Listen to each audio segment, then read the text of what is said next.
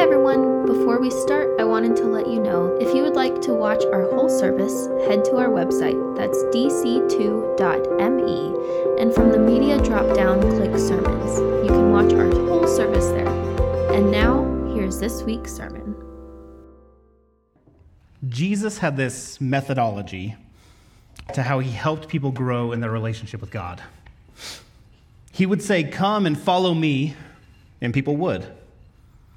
Or he'd connect with someone, ask questions, challenge assertions they made, and then leave them with time to process before reconnecting. And he would do life with individuals day in and day out.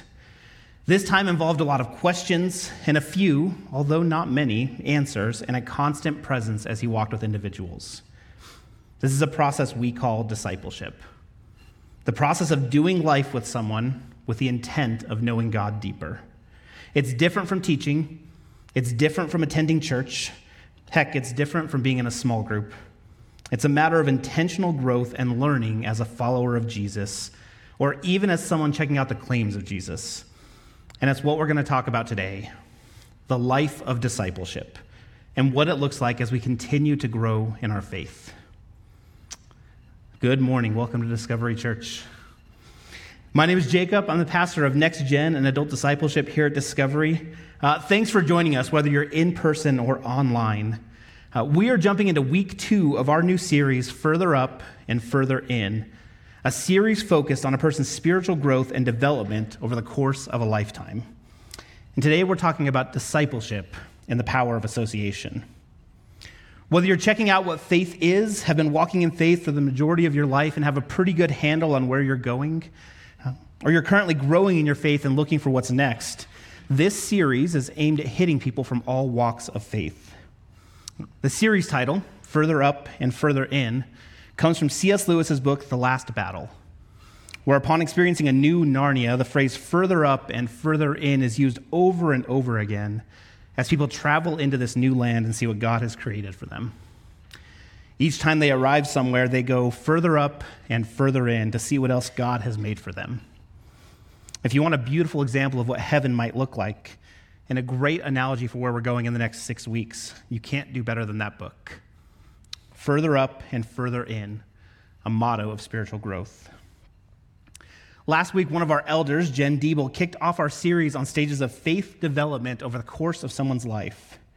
She gave an overview of everything we'll be covering in this series, and if you weren't here last week, I highly encourage you to go back and watch it. It was a beautiful message and also highlights a powerful person in our community, and I'm honored to try and follow up with what she brought last week. Jen took this lofty concept and made it remarkably simple through her use of analogies and visuals, and you're missing out if you haven't seen it. With all of that, I'm going to start out today by referencing a few things she talked about last week. She introduced a few goals of the process as well as a place in Scripture that goes along with this. If you have a Bible, you can turn to Ephesians 4, 11 through 15, and we'll be there in a second. But first, I'm going to throw up the slide on the goals of the series. First, clarify where we are in our faith journeys. Understand why Christ followers at different stages might seem so different from one another, and better love people at various stages right where they are, walking with them as they mature. If you've been doing faith, if you've been doing church for a while, you may notice that we don't all approach God the same way. So one of the goals of these series are to take a look at how others approach God and recognize that they may be in a different place than us. And sometimes there's a lot to learn there. Sometimes there's a lot of maturity to show in walking with them as they continue to grow. But this series is about recognizing where we are and where we're going. I added on another goal that I personally have for this series as well, which is this. If you're new here, if you're new to faith, I want you to understand a little bit about the faith process. What does faith even look like? Coming to a church on a Sunday morning, you might think it looks like reading the Bible, pray, serve, give, see you next Sunday. Or is there more to it? That's what this series seeks to uncover. What does a person's spiritual journey look like over the course of a lifetime? And it all comes back to Ephesians 4, 11 through 15. If you have a Bible, you can follow along. If not, it'll be up on the screen. God gave the apostles, the prophets, the evangelists, the shepherds, and teachers to equip the saints for the work of ministry, for building up the body of Christ until we all attain to the unity of the faith and of the knowledge of the Son of God, to mature to personhood, to the measure of the stature of the fullness of Christ, so that we may no longer be children tossed to and fro by the waves and carried about by every wind of doctrine, by human cunning, by craftiness and deceitful schemes. Rather, speaking the truth in love, we are to grow up in every way into him who is the head, into Christ. The Bible gives these analogies over and over again about growing in faith. It uses terms like children and mature, milk and meat to describe what it looks like to grow in faith. The end goal, to become in every respect the mature body of him who is the head, that is Christ. Not to be swayed every time a new teaching comes along, a new pastor gets on a soapbox, a new book comes out to challenge what you believe. Not to be changed every time someone brings up a new idea, but to have a path set before you that you move through in a pursuit of a deeper and deeper relationship with God. And that path is windy. It doubles back. It circles the mountain rather than going straight to the top, but ultimately, that path leads further up and further in as we continue to mature in our faith. Last week, we were shown a slide on the research done by a man named James Fowler as he examined spiritual growth among Christians, atheists, Jewish people, and he put together stages he saw in spiritual growth. Throughout this series, we'll be referencing his work, along with the work of Janet Hagberg and Robert Gulich on their stages of faith development. These people didn't create these stages, but rather they observed them as they met with, studied, and talked with people. We'll throw the slide up on the screen. As we go through this series, we'll be discussing different stages of spiritual growth and development each week. And today we're focusing on stage 2 and into stage 3. The orange, yellow, and light green, which you can see makes up a significant portion of the graphs for churches. The stages we're talking about today make up what we're going to call the life of discipleship and the power of association. In other words, what does discipleship look like? How do you experience it? What does it entail? And what does association to a place like Discovery Church even mean? And ultimately, what does God have to say about all this? With that, let's dive into stage 2, the life of discipleship, the power of association, or as I'll put it today, where do I belong? How do I fit in? And how do I grow? For this topic and stage, I think the best way to talk about it is to just tell stories about Jesus and how he did things. Toward that end, we're going to start with John 1, 14 through 15 in the Message translation, because I love how it describes the coming of Jesus. We're going to see what it says about the coming of Jesus. John 1, 14 through 15 in the Message. The Word became flesh and blood and moved into the neighborhood. We saw the glory with our own eyes, that one-of-a-kind glory, like Father, like Son, generous inside and out, true from start to finish. John pointed him out and called, "This is the one I told you was coming after me, but in fact was ahead of me. He's always been ahead of me. He's always had the first word." Jesus moved into the neighborhood and started what we call incarnational ministry. In other words, ministry in the flesh. He came to people and he did life with them. No longer was God just some unassailable force in heaven. No, this was God in the flesh moving among us, moving into the neighborhood. And it wasn't just a God who was content to sit in a temple, read the Bible aloud, and allow people to worship him, although there were times that was part of it. No, this God took to the road. He picked up followers, and he began doing life with them. He spent the beginning of his earthly ministry collecting close followers, and there were different types. The first were those he called and invited by name. He walked up and said things like, "Hey, Peter and Andrew, come follow me, and I'll make you fishers of men." He said, "Hey, Matthew, step away from your booth and follow me. Hey, Judas, leave your life behind and come after me." And eventually, Jesus accumulated 12 men who followed him around for about 3 years. They learned together, they asked questions, they did life together, and ultimately they picked up every scrap of knowledge, wisdom, and teaching that Jesus dropped. And some of it stuck. And oftentimes, much of it didn't. These disciples, they were just normal guys. They weren't the cream of the crop. They weren't the most pious or holy people in the world. No, these were just normal people working blue-collar and white-collar jobs who were invited by the God of the universe into life-on-life relationship. And these disciples began learning at breakneck speed with the literal God of the universe and doing the best they could. They were all Jewish, which implied a decent understanding of the foundation of what Jesus was talking about. They had some shared and common knowledge, although foundation is the operative term here, because oftentimes they were confused and befuddled by where Jesus was leading them. Some of it was old ground. They'd learned it growing up. They'd heard some of these stories before. They knew some of the rules. But oftentimes Jesus challenged their assumptions, challenged their assertions, and led them into a new way of thinking and knowing God. And we call this discipleship. Life-on-life spiritual development, walking with someone, learning from someone, asking questions, giving answers, and ultimately pointing more and more toward God. After this, we had another set of followers, those Jesus was close to, but who we don't see in the 12. We had Mary, and Mary. Those are all different people. We had Martha, Nicodemus, and a handful of people who followed Jesus around, did their own things at other times, but who were committed to learning from Jesus. We see beautiful interactions spread all throughout the Gospels between Jesus and these people. We see direct interaction, one-on-one discipleship, and true relationships. These people were learning from Jesus. They were following Jesus, and they were growing in their relationship with God. Then we had the crowds. Jesus had crowds everywhere he went. Those who loved seeing Jesus stick it to the religious leaders and the Romans, and they loved the show that Jesus put on, or the people who were just dipping their toes in to check things out. I imagine they thought things like this, and this may resonate with some of us.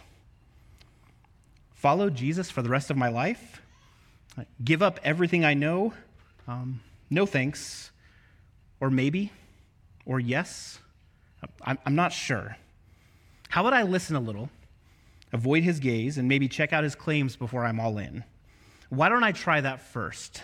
I'll come to a few things, I'll skip a few others, and I'll be a part of the crowd. I'll be one of those people who can say, did you see when Jesus did that? Or were you there when he performed that miracle? There would have been a sense of community and connection, but still anonymity as they were hidden in the crowd. Ultimately, as we look at this stage of spiritual development, our first question is this.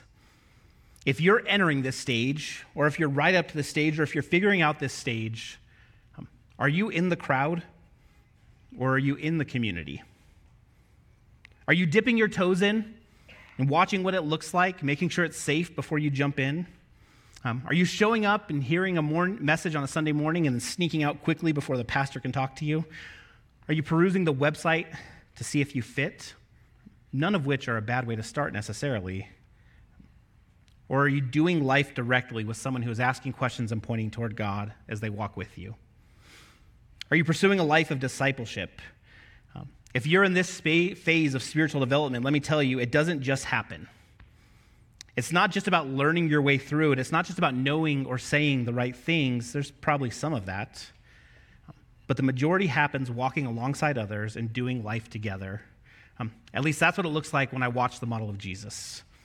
Because if you identify with being in stage 2 or 3 of spiritual development, the life of discipleship, the power of association, then this is the pathway for you.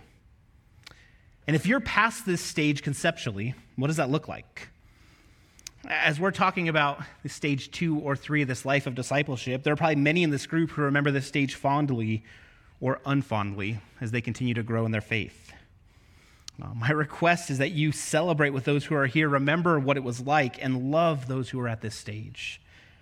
Also, an important disclaimer is this. As we go through these stages of spiritual development, we never fully graduate from a stage. It isn't like one day you understand discipleship and think, well, that's the last time I'll ever walk with someone as I grow in my faith. No, it just begins to look different. And we'll talk more and more about that in coming weeks as we continue to examine this idea. And maybe you're here today and you're in the group that isn't quite there yet. Maybe you're dipping your toe into faith, you're checking things out. you're figuring out if you even want to be a part of this, no problem. Love that you're here today. Take some time to evaluate what we're saying and look forward to something amazing coming down the road. And if you're unsure about faith development, or even this person of Jesus, then this next part is going to show you a lot, because most of the model of how we do discipleship, we take from the person of Jesus. Let me give you a few examples of what this discipleship model looked like for the people who followed Jesus, and see what we can take away today. Let's tell some stories. The first one is pretty popular and pretty easy story. A lot of people know. It's the story of Jesus feeding the 5,000. This story is found in all 4 Gospels, and it's a story of Jesus feeding a massive group of people. In the Gospel of John, this is found in John 6, 1 through 15. It starts with Jesus coming from a time of solitude and finding thousands of people waiting to hear what he has to say. A crowd of people, if you will. In verse 5, we see an interesting interaction between Jesus and his disciples. If you have a Bible, we're going to take a look at John 6, 5 through 9.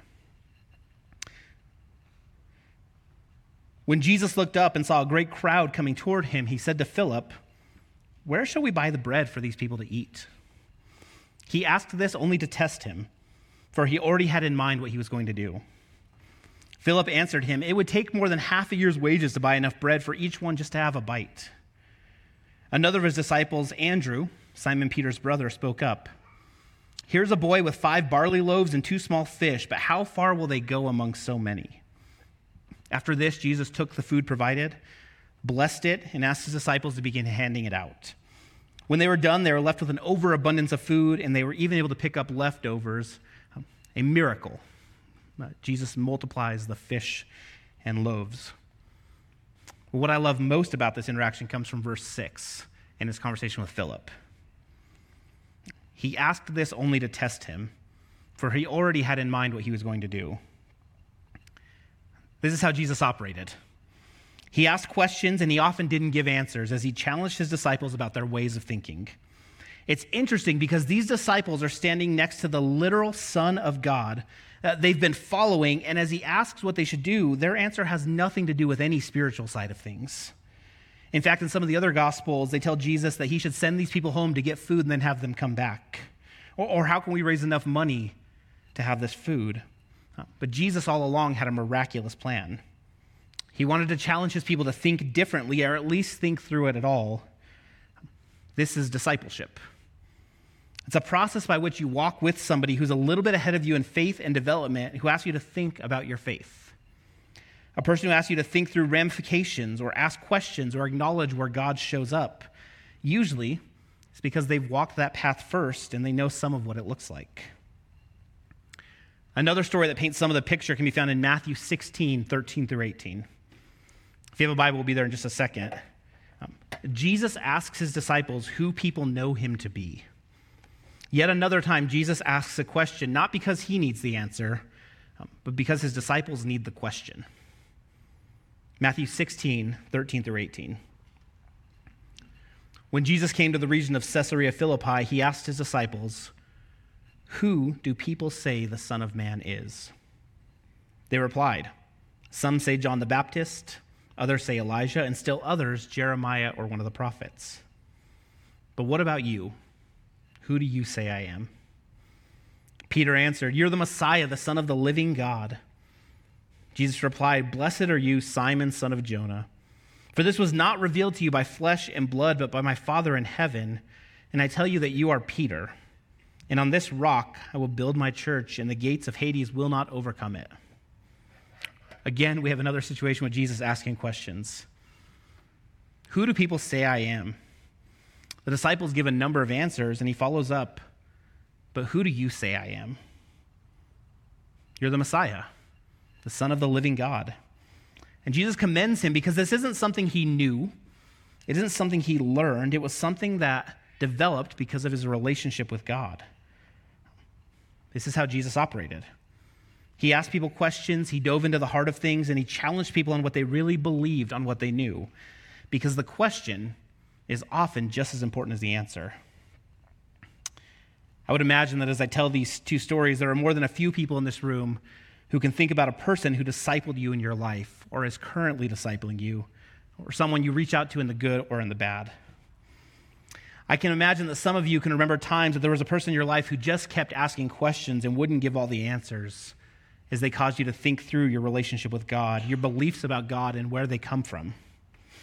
If that's you, and you can remember those people who walked with you, gosh, can you imagine where you'd be without them?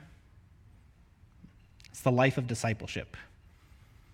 Peter and Andrew would have kept on fishing. Matthew would have kept on tax collecting. Simon the Zealot would have kept on zealoting. Instead, because Jesus chose to come alongside them and ask questions and point them to truth, well, if you keep reading past this point, you get to see what they grow into, and it's pretty remarkable. So if you're in the room today and you're interested in stepping into a life of discipleship, this is not something you've experienced or you don't know where to go with this. If you find yourself in this stage 2 or stage 3 of spiritual development, what does that even look like? What does it look like having someone walk with you who asks questions, who says, follow me as I follow Jesus, and continues to point you toward Jesus as you grow in your faith? What does the day-to-day look like? I wish there was a manual or a playbook or a set of questions to think about and ruminate on that we all know that could help you move through this phase of spiritual growth. But it just doesn't work that way.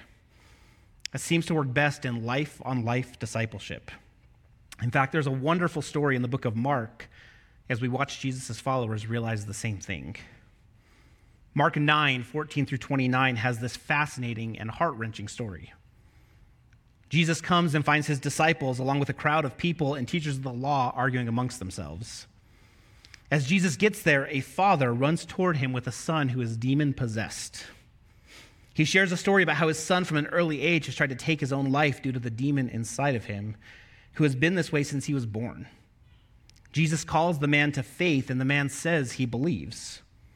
Jesus heals the boy and casts the demon out, and as he leaves, we see this small snippet of conversation between Jesus and his disciples, people who have been walking with God, people who have been learning all about faith, and we see it in Mark 9:28 through 29. After Jesus had gone indoors, his disciples asked him privately, "Why couldn't we drive it out?" He replied, "This kind can only come about by prayer." Jesus' disciples, the people who had walked with him, learned from him, and grown in their faith as they were mentored and discipled by the Son of God, came across a situation that didn't fit in their playbook. They did what they thought was right. They tried to heal someone in the name of God, and it did not work. Because it's more than just having a playbook. It's about walking with someone who's been where you are or sees the road ahead and does life with you. And there's definitely a larger discussion to have here about demon possession and healing, but that's for another day. That has nothing to do with this sermon. Ultimately, the thing I want us to recognize here is the faithfulness and deep-hearted attempts of the disciples and the gentle teaching of Jesus as he uses this as another opportunity for them to learn more about their relationship with God. Because it isn't always easy, and it doesn't always make sense based on what you know and who you are. And there are dozens of other stories I could share. Jesus asked something like 300 plus questions during his time on earth and only directly answered a handful. He seemed more interested in getting people to think for themselves, to process what he was saying, and to learn about faith. He wasn't as interested in just imparting knowledge. There are books and podcasts and such for that, right? No, he was interested in a deepening faith, which required processing, thought, deepening understanding, trying, failing, succeeding, and learning further up and further in. The process that Jesus was going through with his disciples was one of teacher to student, but more than that, it was incarnational, life on life. I walk with you, you walk with me. We eat together, we breathe together, we chat together, and ultimately we grow together. Sometimes you ask questions and I give answers. Oftentimes I ask questions without giving answers. And as those questions continue to mount and grow, we see a deepening, growing faith, the life of discipleship.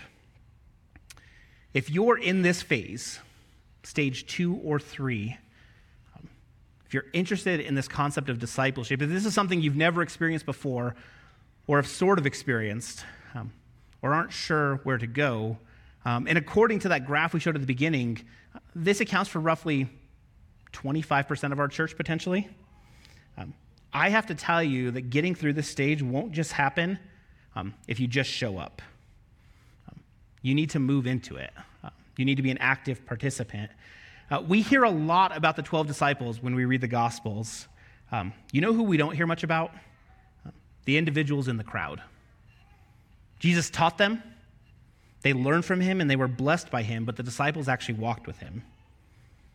If you're in this stage or you're just dipping your toes, who are you doing life with? Who are you walking with? Who are you with that's asking 300 questions? If you're in this stage, I would posit that the most important next step is to seek a discipleship relationship. If you're dipping your toe in the stage and just attending on a Sunday morning, just popping in every once in a while, I can imagine that's the reason that so many people get stuck here.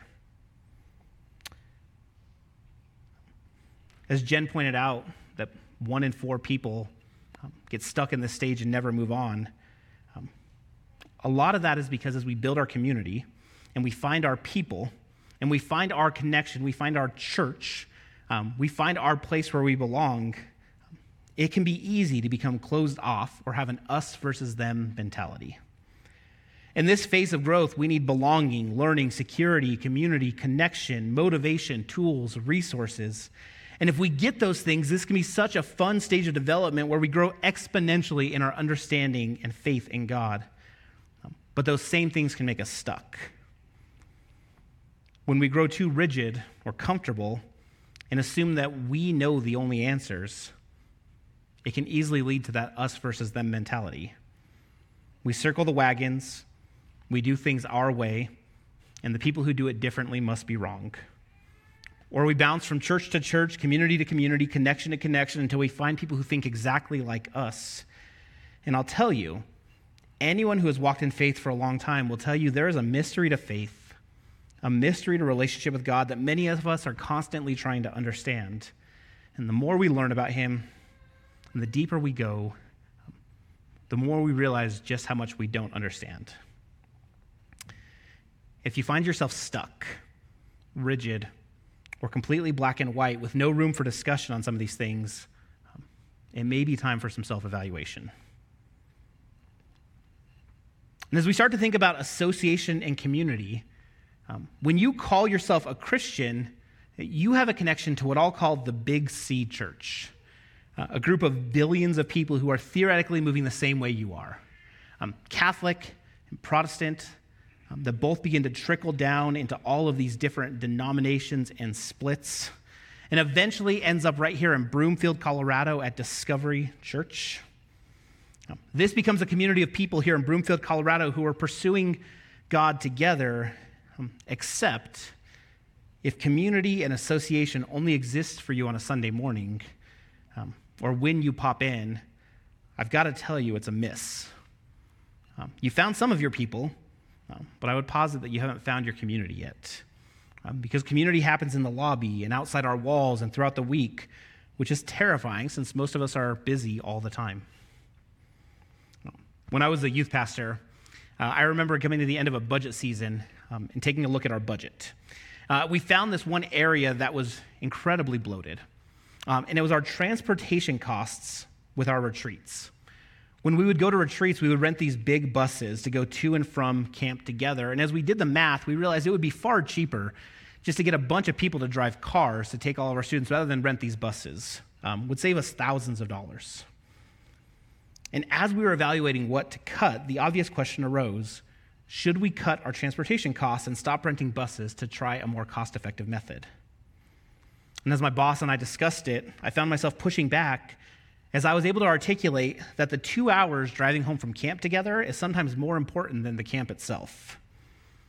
There are conversations I've had on those buses coming back from camp that I think have had a longer impact than some of the camps we did with students over the years. And I think if you were to ask the disciples, if you got a chance to talk to them, hey, what were your biggest moments with Jesus? What were the times you learned the most? I bet they would say things like, hey, this one time he walked on water, and it was crazy.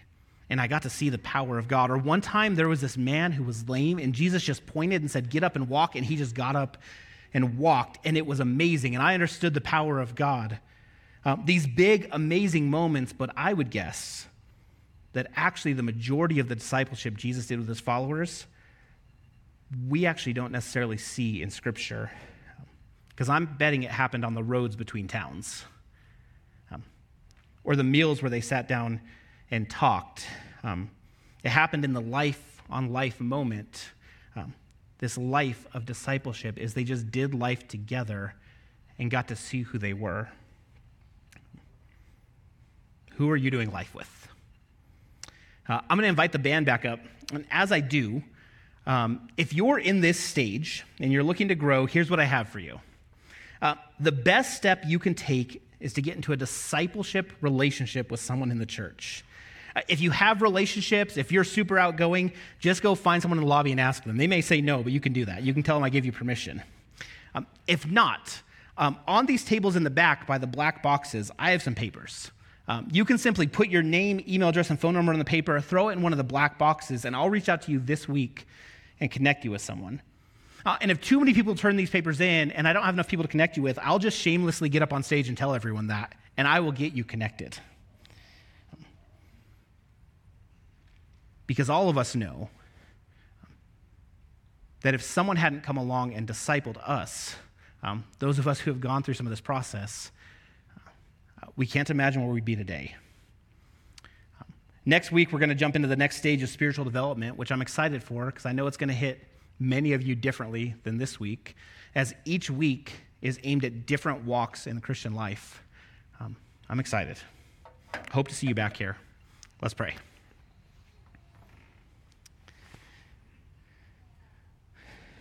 Hey, God, it's Jake. God, thank you for the people who walked with me. Thank you for the people who asked a lot of questions and still ask a lot of questions. God, thank you for the people you've allowed me to walk with. And God, I pray for anyone in this stage today, Lord, that they would have the courage to step out of the crowd and into the community. That they could find their people, their person, who could help walk with them and point them to a deeper and fuller relationship with you. God, thank you. It's in your name, amen.